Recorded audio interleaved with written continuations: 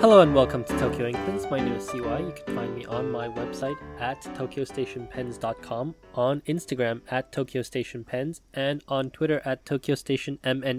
And my name is Jacob, and I'm Fudefan on Twitter and on Instagram, and I have a blog at fudefan.com.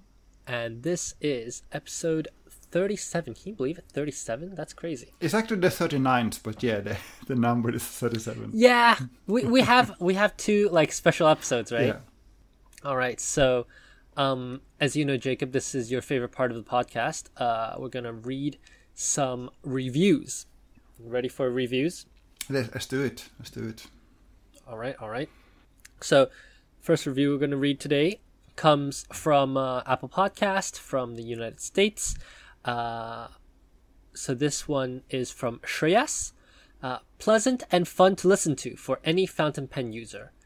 A very fun and entertaining insight into the world of fountain pens, demystifying the topics of nib grinding, Japanese pens, inks, and more. The episodes regarding Nagahara-san's insights and thoughts on writing and philosophy of names were fascinating. I hope to see more. As a side note, I find the extreme silence when no one is talking to be almost too quiet, so much so that I don't know if my phone accidentally disconnected or the podcast is still playing. This may just be personal, though, and then he puts a smiley face. Do we need some background music? Yeah, maybe. Or maybe I just have to do a more tight cut. Yeah, we should do that. Yeah. So thank you very much, Shreyas, for your 5-star review. The second one is from, again, the United States of America. XX Readhead XX. 5 stars. So CY and Jacob, great people, great knowledge. I'm really enjoying listening to these podcast episodes on my way to work or even while I journal. I don't have many people close to me that are fountain pen enthusiasts, so this is a great way to interact with other people who love the hobby. Thank you very much, Readhead. Thank you for that. XX Readhead XX.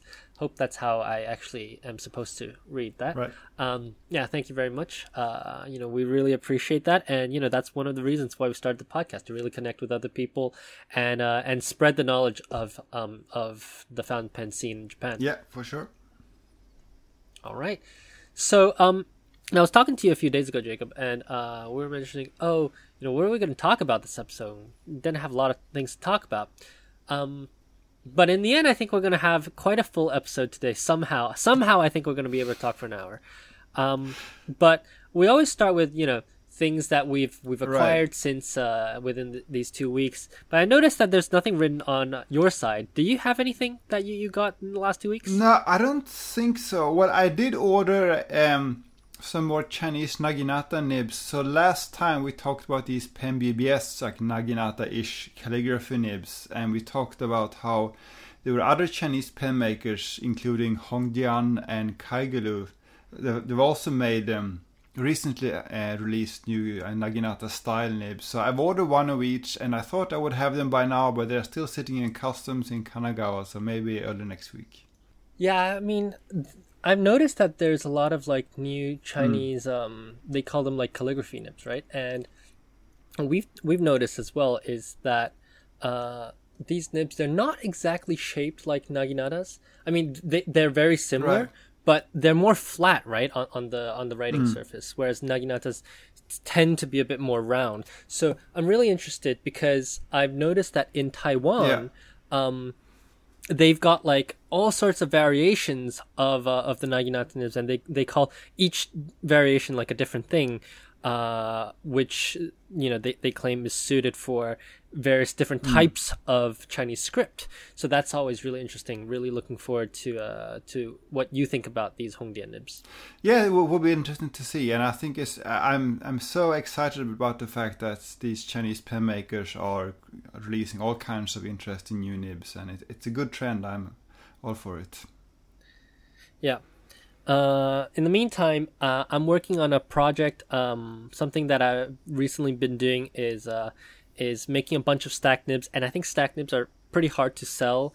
They're pretty hard to sell if you don't try them in person, right? Because really expensive, not really common. It's not like everybody's tried a stack nib before. So what I've done is I've made like 4 or 5 stacked nibs, put them in a package, send them out somewhere. You know, send them to some friends, some customers, Right. and what I've asked them to do is, you know, try it out, have fun with it, enjoy it, and then once you're done, send it to the next person. And then if you want to buy one, you know, you can buy one before you send it out to the next person. That's pretty clever. So like a stacked nib road trip. It's like a caravan. Yeah, exactly. And so I did the first package, went out to the United States. It's been at 2 destinations so far, and I've sold 2 nibs so far. So we'll see. I sent 4 nibs out. There's only 2 nibs left. There's like another destination after that. So we'll see. We'll see what's happening with that. But I'm also putting a package together for the UK. And then I'm also considering a second package out to the US or Canada. So I'm busy putting that together. And as part of that, I need to get nibs. And one of my favorite places to get cheap, really basic nibs is this hole in the wall. I think we've talked about them before, but Marui Shoten. Yeah, I think that was in our very first episode when we talked about the various shops in Japan. We mentioned Marui Shoten. Yeah. Yep. And you know, they're great. They're great people. And so I call them and I say, hey, I want to buy 6 platinum course nibs. And this was like 3 weeks ago. And they called me back. They're like, 2 things. First thing is that Platinum are doing a price increase in Japan. It's not been announced yet though, but they are going to do the price increase in Japan. And second thing, there's a shortage of 3776s. And I didn't know there was a shortage of 3776s. So it's quite interesting. Took quite a while for them to actually get to the store, but they finally did. Again, they didn't have all the colors or the sizes. So I said, I'll take whatever I can get, sure. and I showed them one of the stack nibs I was making with their nibs. Right. They seemed pretty intrigued, and they told me that actually Nagahara-san also goes there quite often. So I guess Nagahara-san does his shopping at Marui as well. I'm surprised by that. I'm not surprised that he would go to Marui when he's in Tokyo, but I didn't think he would be in Tokyo that often. Yeah, I mean, I don't think he's like here very often, but you know, once every 2 or 3 months, I guess. By the way, going back to your point about cost, I mean, part of that is, of course, your decision to only do gold nibs, right? I have 2 questions about that. My first question is, given that a stacked nib is inherently quite like stiff because it's stacked, what is the advantage of gold nibs? And my second part of that question is, if you were to go with a steel nib, other than the new steel zoom nib we talked about in the last episodes, are there any steel nibs with enough tipping to do what you need to do? That's a very interesting question. There are, I think, a bunch of different angles to it. Let's start with the first question about the gold nib and the stiffness. No, the gold nib really depends on what nib you're using, but you can make a soft stack nib.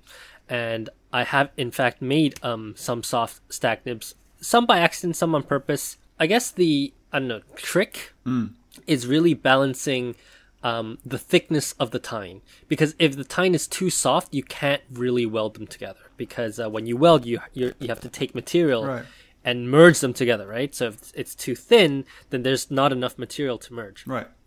That's one thing that you got to balance. But I have done a 14K. Sorry, Jacob. Vintage 14K large size sailor nib. I removed the engravings and then I put a double so 2 layers on top. So King Eagle on that. It's quite soft.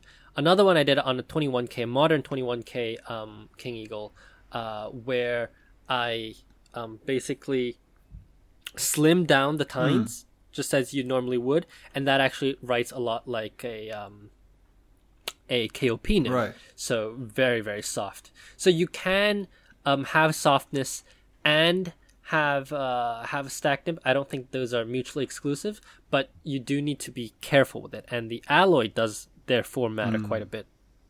I see. The second question about the steel nibs is, you can stack regular B nibs like from Yowo or whatever. Right. Like, I'm not saying that that's impossible, but the technique would be different.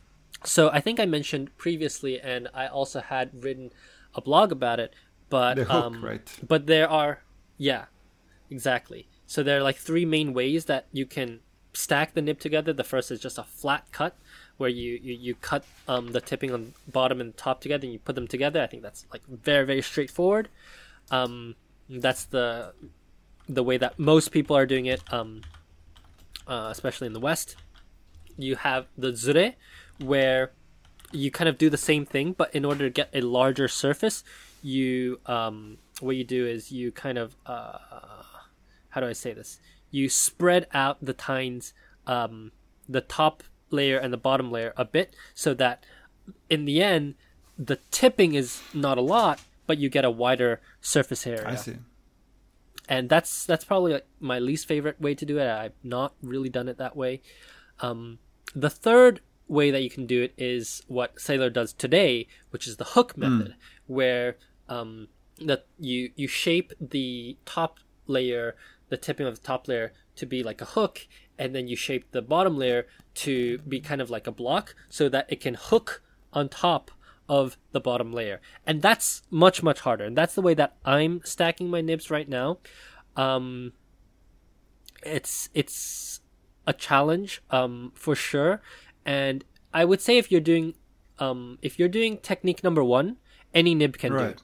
If you're doing technique number 3, then you do really need that zoom like massive tipping. Right. Otherwise, it just wouldn't work. Understood. Yeah, so that's what I've been up to, but we're doing this in kind of a weird time now, because usually we meet maybe once a week or once every 2 weeks. I don't think I've seen you in about a month now. Right. Or at least several weeks, because as everybody knows, the Olympics have started. Japan, surprisingly, is doing very, very well in the Olympics. At first, I thought, when you host the Olympics, you get to add and remove some sports to the program. And usually the host country adds sports that they think they can win in. And this time they added like skateboarding. I was like, skateboarding? All the sports you could add, you added skateboarding? Turns out Japan is really good at skateboarding. I didn't know that. Who knew? Yeah. So Japan won the men's and women's gold, and surprisingly, Japan won the mixed table tennis doubles. Yes. Against China. That was incredible. I was watching it live, but I don't know if it's because of the Olympics or because we have very lax regulations. The COVID cases are spiraling out of control. We have more cases per capita than the United States. We have more cases per capita than India right now. And Tokyo is reaching 4,000 per day. I just checked the news today, and in fact, today for the first time, Tokyo has exceeded 4,000 cases. Yeah, doesn't sound like much, but 2 weeks ago it was 1,000. Yeah. So, and this is during a state of emergency. Yeah, and like I was complaining about it last time, but these Olympics people, it's totally not a bubble. They're on Bumble, they're on Tinder. I found an Irish athlete on Tinder the other day. I went looking, and it's crazy. It was crazy. But yeah, the regulations I read on the news today on Asahi Shimbun. So Suga's strategy, a quote unquote strategy, is to target dining and he's only targeted dining, and I'm just not convinced that that's the issue. Dining, not sure that's the issue.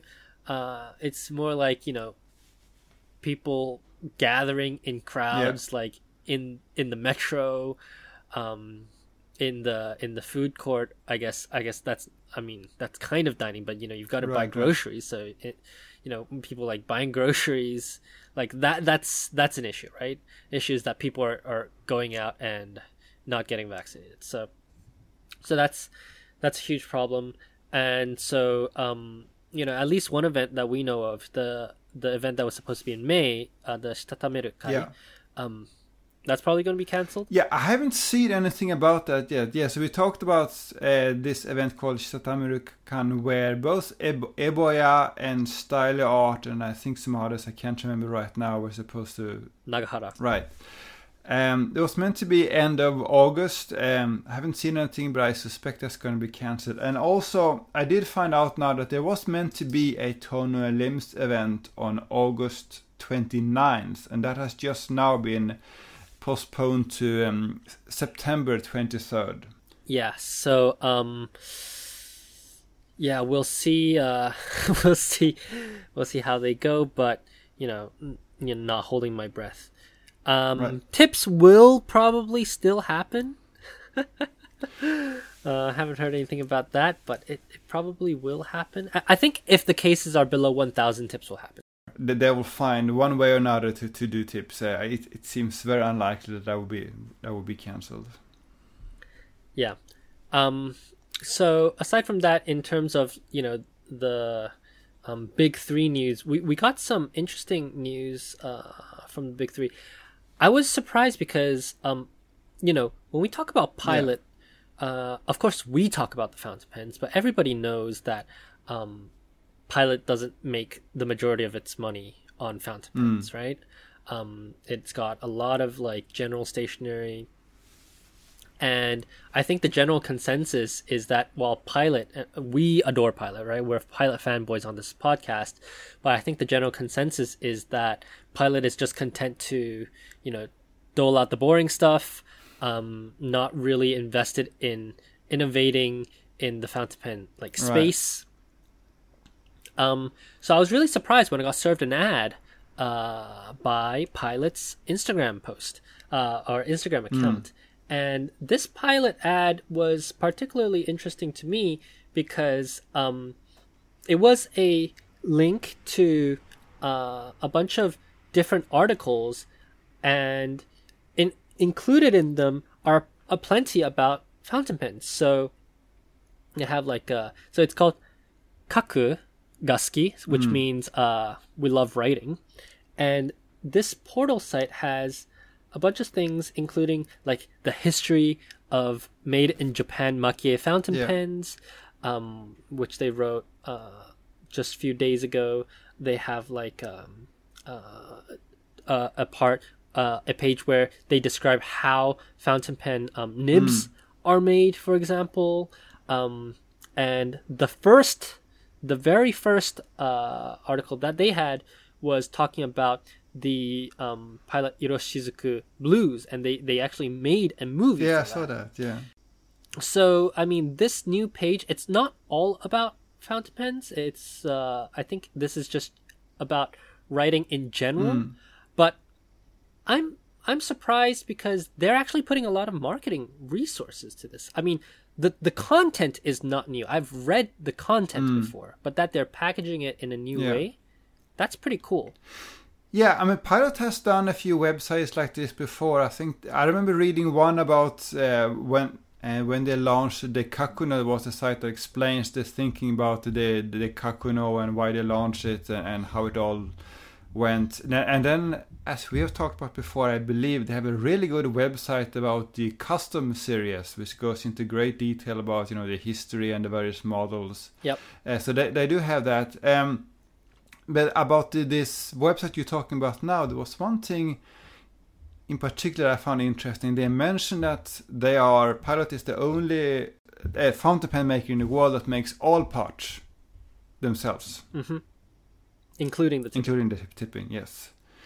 Yeah, so that was pretty interesting. Another thing is, going back to what you said about, pilots are considered boring and so on. I think when people talking about pilot being boring, I think they are focusing on like the custom line. It's very easy to forget that there are quite a lot of models, and especially at the higher end, they have a lot of colorful options, including Urushi and Mach-E, and we talked about the Silver in the last episode. They have various colorful Predator models. They keep making new capless models in all colors of the rainbow. They have all kinds of, especially in Japan, like store limited editions. They actually have a lot of models if you look at their entire lineup. Yeah, and I'm really happy that this has happened because, as you say, Pilot has a strong collection of items. Yeah. It's just maybe their target audience is just not the same as Sailor. They're like more targeted towards kind of the office people, and I do think that it's a shame that they don't have anything on the medium range, like in the $300 to $500 range. That's a bit more exciting, a bit more spicy. But, I think at the end of the day, Pilot fountain pens are not dead. That's what I want to say here. And on top of that, and this really surprised me, for the first time in my life, Jacob, right, I saw a advertisement for fountain pens on TV. Oh, really? And guess who did it? It's Pilot. Yeah, Pilot ran an advertisement on television, and it was about general writing, but there was a big portion dedicated to fountain pens in this 30-second ad, and I thought that was just really cool. To see this guy holding his custom 74 up on television. I thought that was awesome. Yeah. Pilot also put out another announcement in the last 2 weeks, and this announcement is regarding one of the pens that you really liked. Yeah, so this was about the Pilot Capless LS. I don't have the announcement in front of me, but if I remember correctly, they said that they have found that there's a possibility that it can be a problem with the knock mechanism because there might be some rust under the knock mechanism, if I remember correctly. Yeah, they said that there are some parts that seem to be more prone to rust than they had expected, and yeah. And I think this is very interesting, and this is what really, I think, in my view, sets Pilot apart from, for example, Platinum, right? So here, I would say Pilot are being proactive, because I have not heard anyone complaining about this. I think this is something they found out, or maybe there was some pen was returned or whatever. They realized it, and they are proactively dealing with this, and they're saying that if you have this problem, here's how you can get that part returned, right? This is how you deal with a quality problem if you care deeply about quality. Yeah, and let's say that the Capless LS is not it's not flying off the shelves, right? It's not their bestseller model, but that they still, they put in the effort to put out this announcement. They're saying, if you have a problem, we're going to handle it. We're going to take care of it for you. Like, that's really the mark of a company that takes QA really seriously. Yes, and I think this is a very stark contrast to Platinum, how Platinum handled the problems with Curidas, for example. So earlier today, I went to Platinum's Japanese website. I looked at all the news and all the press releases, and I found no mention whatsoever about this cracking issue and about how to go about getting your pen replaced. Meanwhile, if you go to Amazon Japan and if you search for Platinum Curidas, you found tons of angry reviews about all the quality problems with the pen. Yeah, and I think the LS announcement actually they actually extend that care to pens that were sold in 2019, like all the way back. So and they're saying that, you know what, we know about this, and we've gone ahead and we've actually tried to fix it already. Yeah, so That was really, really cool, I think, of Pilot. But did you have this problem when you had the LS? No, I didn't. And I think looking at Pilot's press release, this only affects a very small number of the LS units, and I don't think I had that one. Yeah. So I have the press release in front of me right now. It says, "Thank you very much for using Pilot's Pilot products. The LS on the knock side, there are some cases. There's a possibility that rust can happen, which and it doesn't actually say that it impacts the writing, but it says that there's a possibility that rusting may occur." Yeah. Right? And they're saying that basically they are preparing a new knock unit for everybody, and if you want to return it or get a new one, it will be ready in November. So that's incredible. Yeah, that's very well done, Pilot. Hats off. So that was Pilot. We have another Japanese update. Yeah, I just added that now. Yeah, so this is not directly station related, but yesterday Sailor announced their earnings for the first 6 months of this year, and it actually looks pretty good for Sailor right now. So they have a net profit of 28 million yen for the first 6 months, compared to a net loss of 91 million the same period last year, and the sales are up 18%. So it looks like they are getting back on their feet. Unfortunately, this earnings announcement is called the Kessan Tanshin, which is a very brief, like, summary report. It doesn't have these juicy details about, breakdown by markets and, their own explanations. That comes later. We will have to dig into that when it arrives.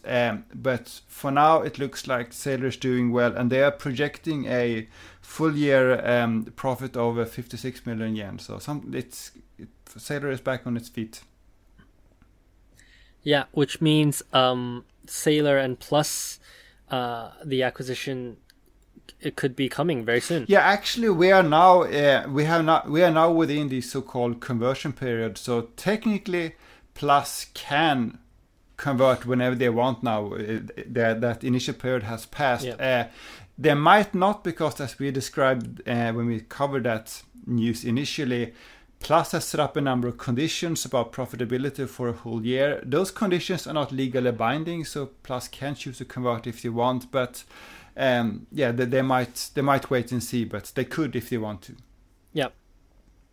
By the way, yes, very, very, very briefly, while we are on this very narrow topic of stationery-related financial news, another company that is doing well now is Tomoegawa. So 1 week ago, they announced a new a revised earnings forecast for the next 6 months, and they revised it up quite dramatically, like 5 times, I think, and the stock just jumped, skyrocketed for that reason. So apparently, one of the things Tomoegawa does is they make this optical film that is used for displays, including smartphones, and apparently they got lots of orders for this optical film, and that is what is driving their profits right now. Now, unfortunately, it doesn't say anything about the part we're interested in, the paper and the future of Tomoe River. I haven't seen any official word about that, but at least the company as a whole is doing pretty well now. Yeah, that's always like really positive news, I think.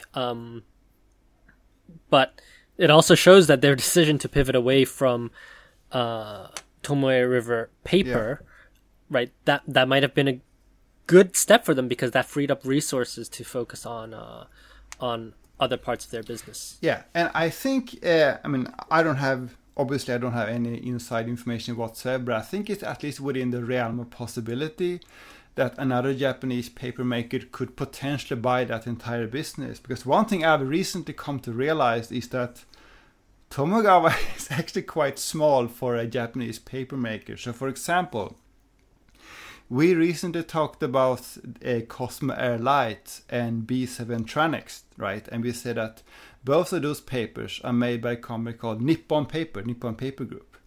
Turns out that Nippon Paper Group has a market cap 15 times Tomoegawa. So they are a lot bigger, and in fact, Nippon Paper is not the biggest one. There's another one called Oje Paper of OK Fools fame. Oje Paper, it has twice the market cap of Nippon Paper and has like almost 30,000 employees. So Tomoegawa is like a tiny player in this game. Like I could definitely see a bigger player buying a part of their business. Yeah, and I think when we broke the news, a lot of people were saying, oh, well, what's Hobonichi going to do? And Hobonichi has actually confirmed on their website saying that for the 2022 diaries, that's still going to be Tomoe River. But for the years beyond, they don't know yet. I think very interestingly, I think what they said was that they had not used the paper of the new machine. Right. So does that mean they've not used the new Tomoe River? Yeah, I saw that too. I found that interesting. I draw two possible conclusions. First of all, it tells you something about how far in advance they order paper. The other one is they might have known things before the general public and maybe even investors, and they might have made decisions based on that. Mm-hmm. Yeah.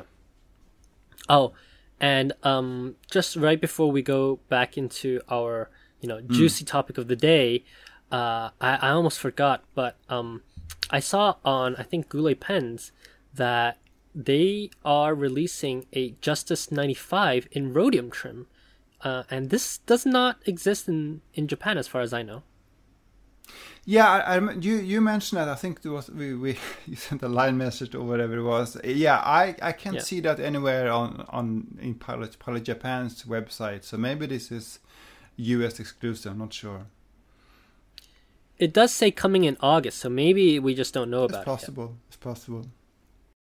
I'm not sure how popular it is in Japan. I don't see it much in Japan, but I got the impression that it's quite popular in like Hong Kong and Taiwan. I do like the Justice. I think it's cool because for writing kanji,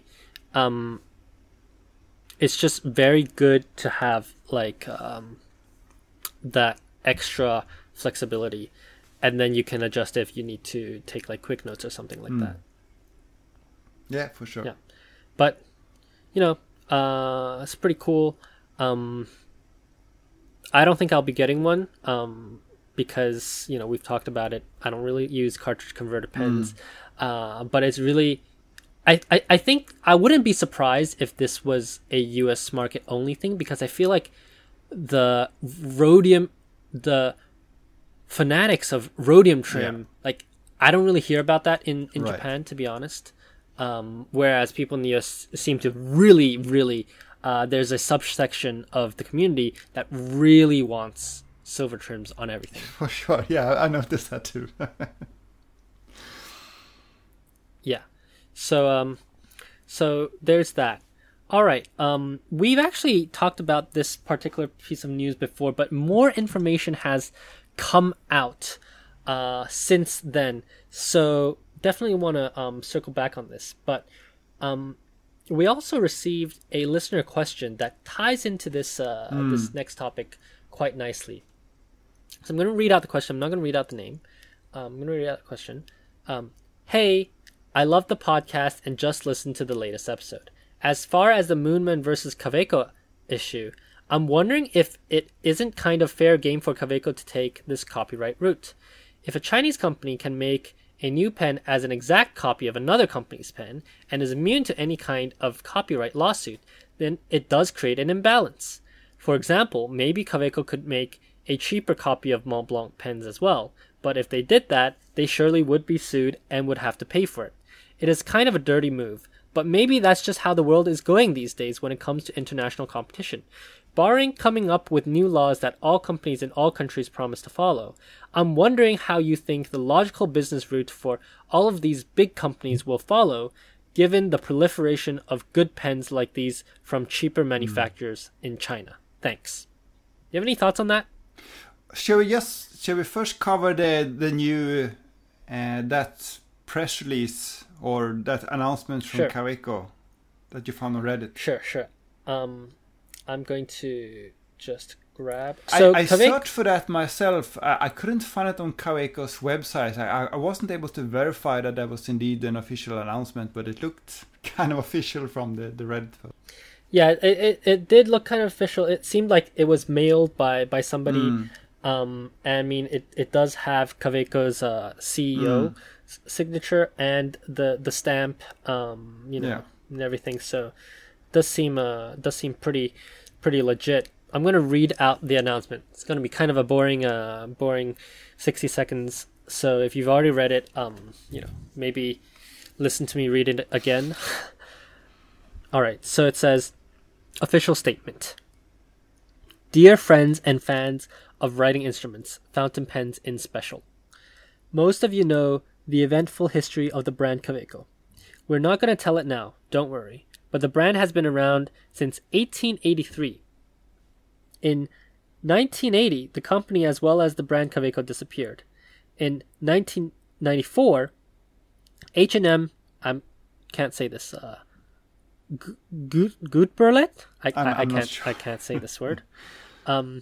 GmbH revived the brand. Not even 10% of the specialist dealers still knew the brand Kaweco. So, both nationally and internationally unknown. Only a few collectors of old writing instruments knew what Kaweco was. I don't know why I said that like I did. Today, 2021, 27 years later, the brand is back. That long period alone is a clear indication of the hard work and the long time and large amounts of investments. We are very proud of that and we want to protect what we've achieved. We currently export to more than 60 countries. Everybody who knows the Kaweco and the Gutberlet team knows that we also support other manufacturers and brands. We work closely with many and help newcomers with technical and practical solutions, no matter where these companies are based. It therefore has us very annoyed that the brands Wingsung, D-Like, and Moonman have massively disrupted the sale of our products with several design copies. We're not talking about a few hundreds, but about several thousand pieces per country and year. We have been trying to contact these companies for several years by finding out the exact address of the company or contacting the responsible persons. We have tried this through trade fairs, emails, by Chinese friends, Chinese partners, and patent lawyers without success. Based on an example with Moonman, you can see our efforts. After our registration of the Moonman trademark and the first cancellations in Germany, a man called in and asked why we are doing this. We have requested him to change the design of his T1 fountain pen and to stop selling D-Like products that harm the design of our Sport, Lilliput, and Supra 3-parts technique, or at least also change their designs. He could get his brands back over time against the refund of fees in case no more Kaweco clones can be found on the market. The man claimed only to do the distribution for D-Like and that Moonman only takes tiny ideas from other companies. We then proposed a contract. As a result, our patent attorney drew up a simple contract and a Chinese partner agency translated it. Delivery/notification of that agreement was not possible. When contacting by phone all findable Moonman-related phone numbers on the internet, the line was interrupted again and again. It is clear to us now that this was a delaying tactic because now they are switching to the brand Mahjong, which is not the brand they're going to. We want to emphasize that this is not our intention to harm anyone. We're always happy about the success of other brands, but please not at our expense or with our designs. We're always willing to talk if others are honest. Now, everyone can make his own judgments. If you have any kind of question, we are always happy to answer. Enjoy handwriting and please stay safe. Mr. Michael Gutberlet, CEO, Kaweco Germany, H&M Gutberlet Gudbrandsen GmbH. All right, that was a lot. So to me, man, my mouth is dry. So please talk. Yeah, that sounds more like a rambling Tumblr post than an official press release from a company. The choice of words was very strange. Like I wouldn't expect them to say annoyed in an official press release. The whole press release is very, very weird. I'm conflicted by this whole thing. I can understand and sense their frustration, but when they mentioned the T1, that's when I lost all my sympathy for Kaweco. So we covered this news like a few episodes back, right? And we talked about how it was Wingsung and D-Like and Moonman, and you can kind of see what they're getting at with Wingsung, because there's one model called like 3006 or whatever it is that looks a lot like a Kaweco Sport. There's the D-Like Alpha, which is basically that's a Kaweco Sport. It's a bigger Kaweco Sport with some important modifications, though.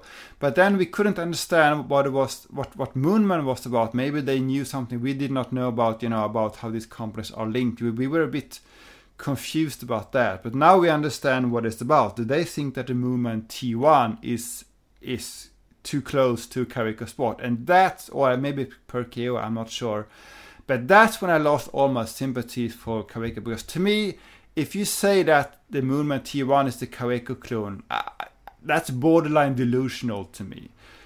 That I can't really see. And on top of that, if you go back to Kaweco's history, you can see that the Kaweco Sport has been around since I think 1935. It's been around for like 86 years. So 86 years after your pen was originally announced, you're basically complaining that a pen maker makes another faceted pen.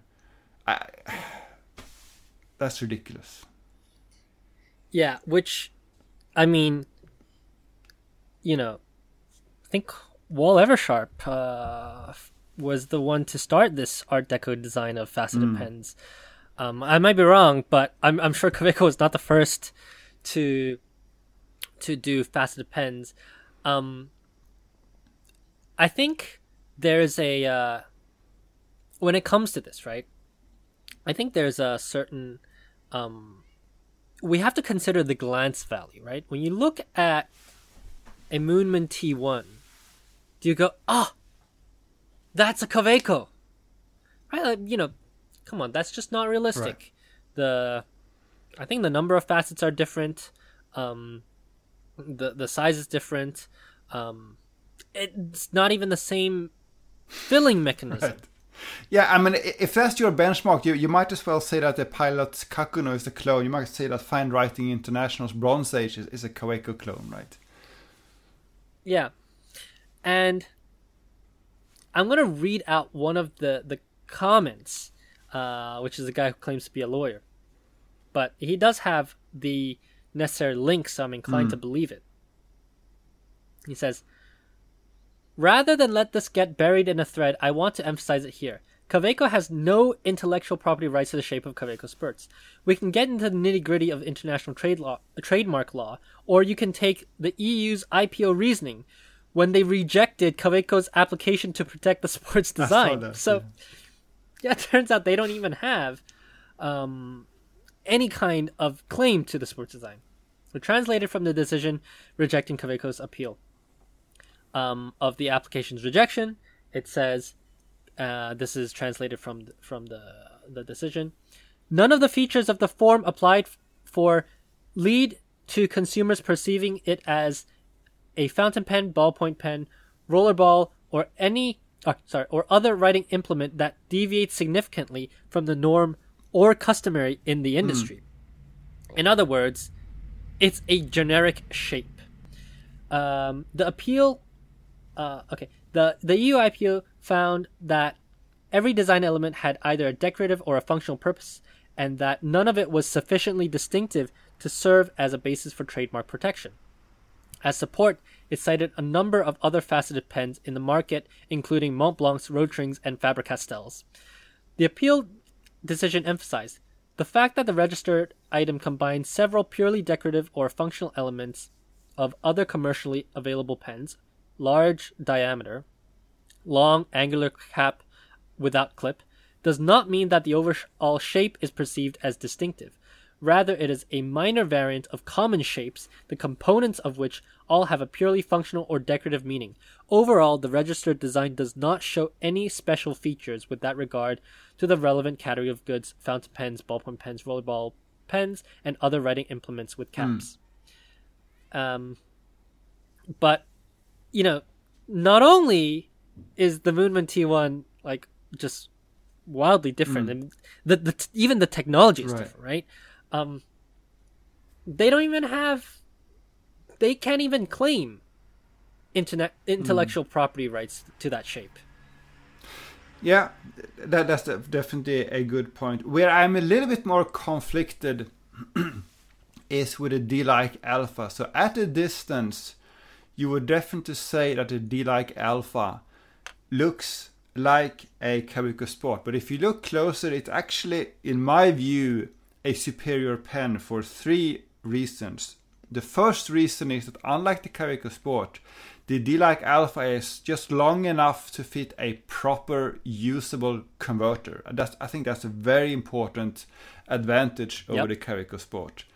The second advantage of the D-like Alpha is the nib. So you just need to go to Google, search for like Kaweco Sport hard start, Kaweco Sport like skipping. You're gonna find a lot of people reporting problems. I think that might be maybe more of a thing in the past now with the Bock nibs, whatever. But as a pen maker, it's ultimately your responsibility that the nibs perform. And Kaweco has had quality problems, whereas D-Like's steel nibs, especially the Mini Food, is like chef's kiss. It's some of the best steel nibs around, in my view. So it's definitely a better writing experience, the D-Like Alpha. And third, the D-Like Alpha comes in all kinds of colorful acrylics and nice celluloid-like acetate resin. So it's a more colorful pen. You can write longer because you can use a proper converter, and the nib is better. So as a consumer, I'm glad that the D-Like Alpha exists on the market, because in my view, it's a superior pen. I don't care that it's cheaper. I care about that's the superior pen. At the same time, I can see why it looks quite similar, and I kind of wish they would have deviated a little bit more from the Kaweco Sport design. Yeah, but I do have to say, right? I mean, I think one of the last advantages, which did not talk about, is cost. It's a lot cheaper to buy a D-Like pen than an equivalent Kaweco pen, right? So I want to point out here that being able to manufacture something at a cheaper cost, that's innovation, right? Like manufacturing processes, that's innovation. It's not just about the shape of the product. Being able to put it out to the market at a price that is reasonable, right? That's important. I mean, I'm going to take an example, right? Laptop computers. Laptop computers been around forever. But 30 years ago, 20 years ago, first laptop computers came about, they were bricks. Right? And now, a bunch of different companies making laptop computers, and they all kind of look the same. But you wouldn't be able to claim, X maker copied, IBM or whatever for making the laptop. That's ridiculous. Another example, wood case pencils. Like, you literally would not be able to make wood case pencils because they're all just generically the same shape. But the lead that you use in it, the kind of wood that you use, the paint that you use, right? That all counts, right? That all counts for design. So the things that you talked about, being able to fit a converter, that's massive. That's huge, right? Or the Moonman that apparently looks like the Franklin Christoph, that has a roll stop. Right? I mean, yes, we can say that it does take those design cues, but I don't think it's fair to say, well, these people haven't innovated on these products at all. They're just like coming out with like part for part counterfeits. Yeah, and I think your point about cost is a very relevant one. So if you make some part by hand because it adds value, like for example, maybe you have this beautiful urushi design with like inlaid Raden pieces, or maybe you manually check all the nibs that they perform correctly, or you maybe even do a nib grind, maybe you write a signature on it or something like that. If you add value to it that way, I'm all for it. But if you say we do these things by hand because we've always done it by hand, and then you complain that someone can do it more cheaply because they invested in automation, and you don't have my sympathy anymore. Yeah, I mean, I think like the Nippon Art series that Pilot has, right? I think that's quite a good example. The Nippon Art is screen printed pen. Right, it's part of their like quote unquote urushi lineup, but it's a screen printed pen. You can get it for about $300. The handmade urushi stuff, right? That's like thousands of dollars, and then there's all sorts of things in between. Yeah. But you can differentiate in like the stuff that actually takes a long time. We're gonna price that at a very high price because we know that we've got the best artisans, and you can't compete with us on the artistry of it, right? You know what you're selling. So in terms of Kaweco, they have the Kaweco Art Sport, right? They have some beautiful acrylics that they use, and they actually already do price it at quite a high price. But then you can say, okay, we have these acrylics that we've made, and that's why we're pricing it at this bracket. That makes sense to me. Whereas what Kaweco is actually doing is they're doing the same thing, printing a different logo on it, saying it's a collaboration, and being like, okay, we're going to charge like $100 more. Or the ridiculous sterling silver pen that they came out with, which cost like $1,000, right? That's not innovation. I think that's like misunderstanding where your position is in the market. And so,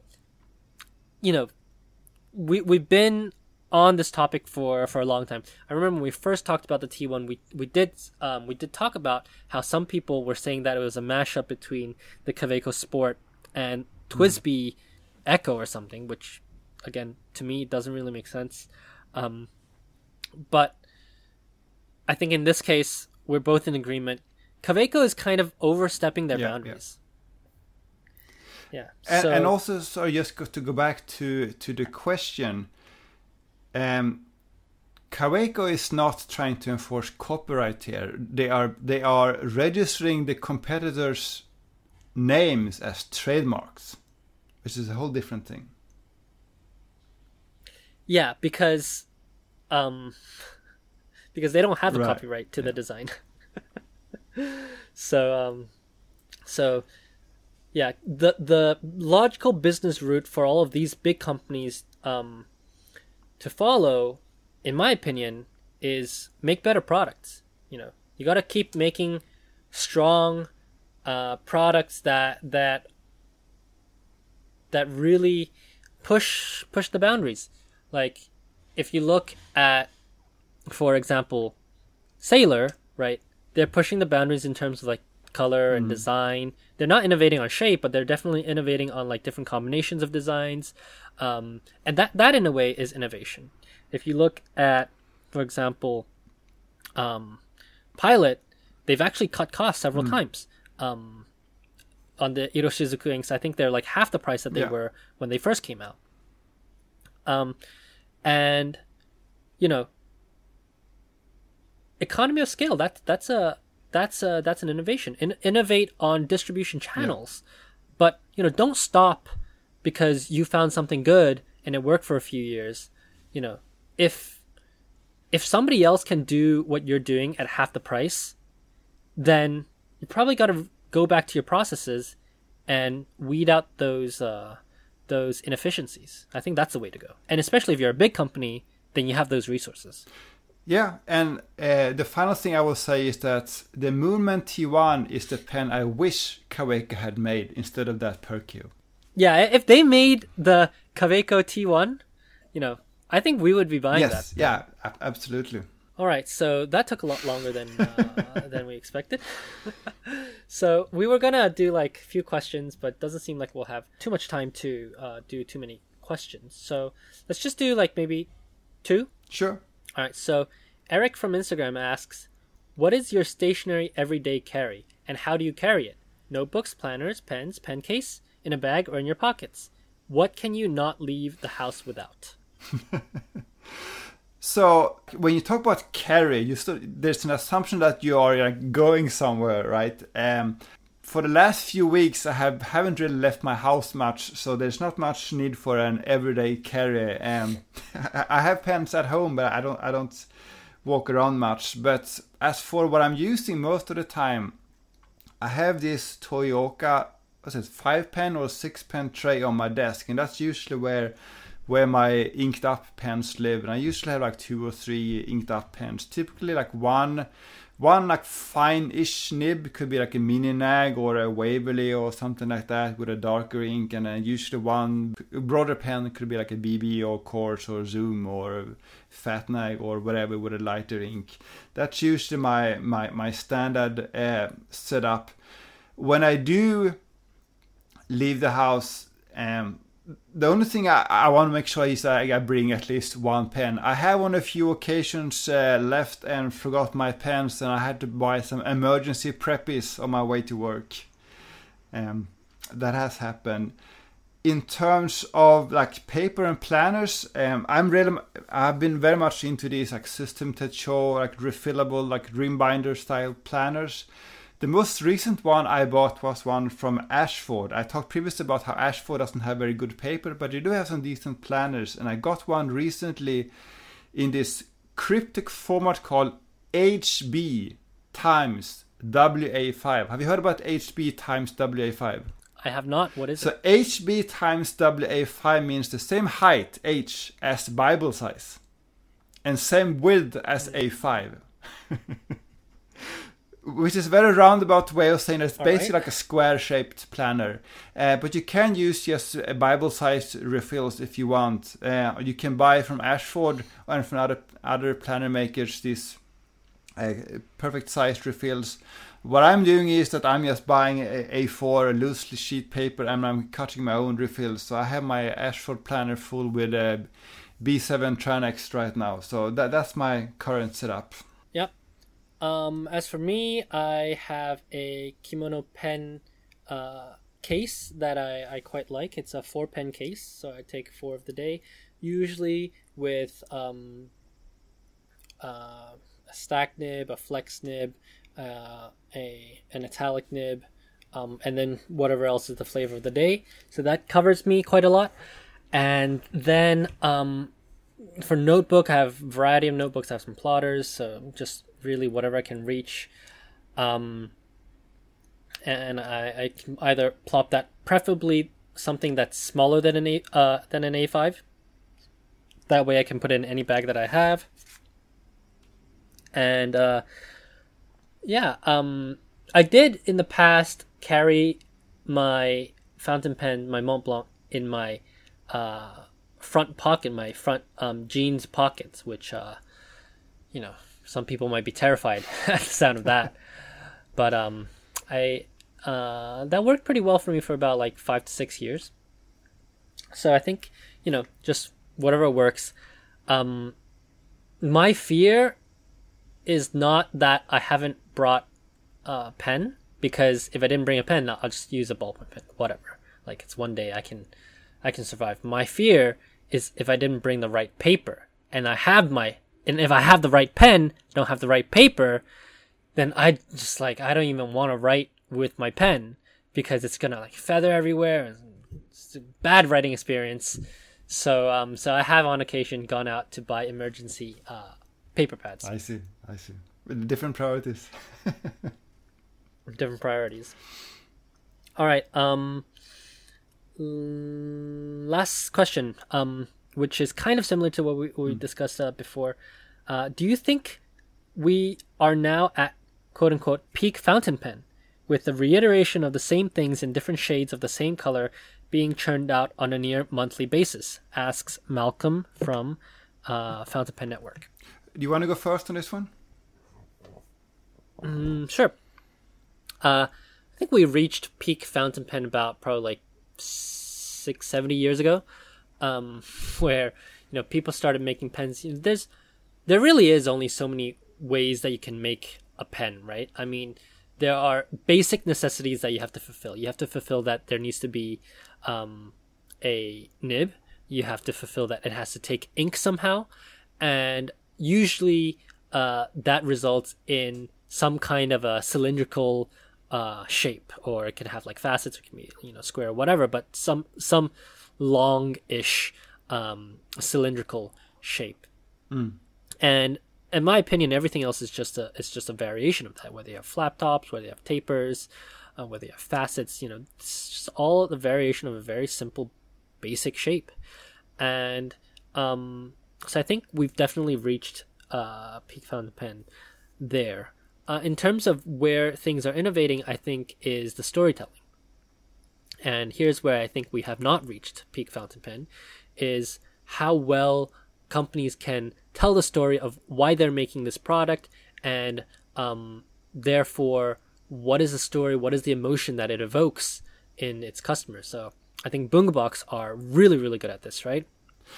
Give an example with their recent Alice pen with a white and kind of pale blue finials.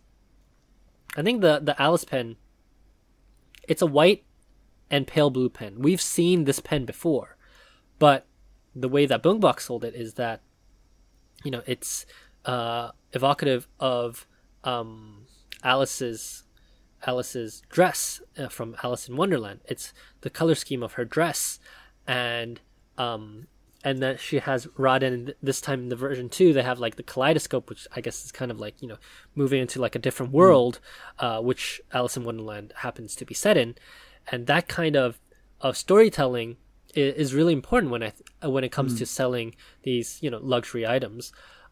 Same as the sterling silver, the silver and Pikachu. Right, like that's another story that they told. And so I think as long as we are humans and we value art, we'll always value some kind of storytelling. And so in that way, I don't think we are at peak fountain pen.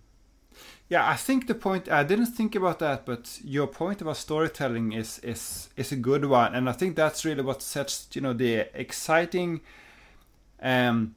Pro Gear limited editions from the not so exciting ones, right? You can take your previous green pen and your previous purple pen and you mix them together and say, let's call this some new name, and without any backstory, and it's kind of boring. Or you could do like what Hachimonja does and make a new pen called Ginzan Snow, and Hachimonja is based in Yamagata, and for those who don't know, there's this beautiful onsen resort in Yamagata called Ginzan Onsen. It looks like a scene from like a Hayao Miyazaki movie. It's like Sento Chihiro almost. It's absolutely beautiful, and I think they managed to capture some of that in the pen. So that's really how you do it well.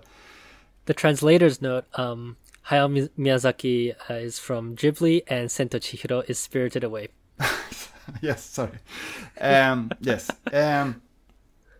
But other than that, I still think we see, if you look at some of the trends right now in the West, I think one of the trends is that you have these smaller pen makers that they're pouring their own acrylics, and then you have, in China in particular, you have now, as we talked about in this episode earlier, about this trend about new nibs and also new filling systems. I think that's still going to go on for a while. I think there are a lot of interesting now like dead filling systems that could revive. Like I think we talked about this Hoshiawase and other filling systems. I'm very excited to see more of that in the future. One more thing I would say is kind of sort of tangentially related, but we have talked a lot about how glass pens for the last 1 or 2 years have just taken off in Japan. Glass pens have already been around. It's been around for forever, right? But at some point, people went from just needing one glass pen for their ink testing to, you know, buying all the Hussey pens in all the colors of the rainbow and, you know, waiting hours outside the Staya to buy the latest Tooth pen and then just fighting over a small amount of pens in stock at some online store. It's absolute glass pen frenzy, and I think we might see more of that in the West. I think we might see more people buying glass pens in the future. Yeah, definitely agree. And I've been getting questions on Instagram about glass pens as well, so I definitely think that's a trend that's going to continue. All right. Mara, I think that's it. That's it for today then. This was a more action-packed episode than I had expected it to be. We'll see if we get any one-star reviews. All right. So, I'll see you around then. All right. And thank you everybody for listening. I've noticed that we've gotten a slowdown on reviews. So if you haven't reviewed us on Apple Podcasts, definitely please do give us a review. We're going to read out reviews every single episode. Right now, again, we don't have a way to monetize this. So your review is really, really important to us. It helps us spread the word and, just spread the knowledge. I think this is what all this podcast is about. Can I just add one more thing to that? So we have recently, especially with the last episode, but I think more than one episode, we have a problem with, for Apple Podcasts in particular, it's been a delay, like several days before it shows up on Apple Podcasts. If you really want to listen to the episode when it comes out, when you see, you know, the Instagram stories and you can't wait, go to tokyoinklings.com and play it there. Or upgrade or sideways or upgrade from Apple Podcast to, I don't know, Overcast or some other podcast player. Yeah, that's right. And we are working on it. I did have a chat with Apple, and they say they fixed it. So we're gonna see in a few hours. Yep. All right. So with that, this has been great. My name is CY. You can find me on my website at tokyostationpens.com, on Instagram at tokyostationpens, and on Twitter at tokyostationmnh. And my name is Jacob, and I'm Foodafan on Instagram and Twitter, and I have a blog at foodafan.com. Bye-bye.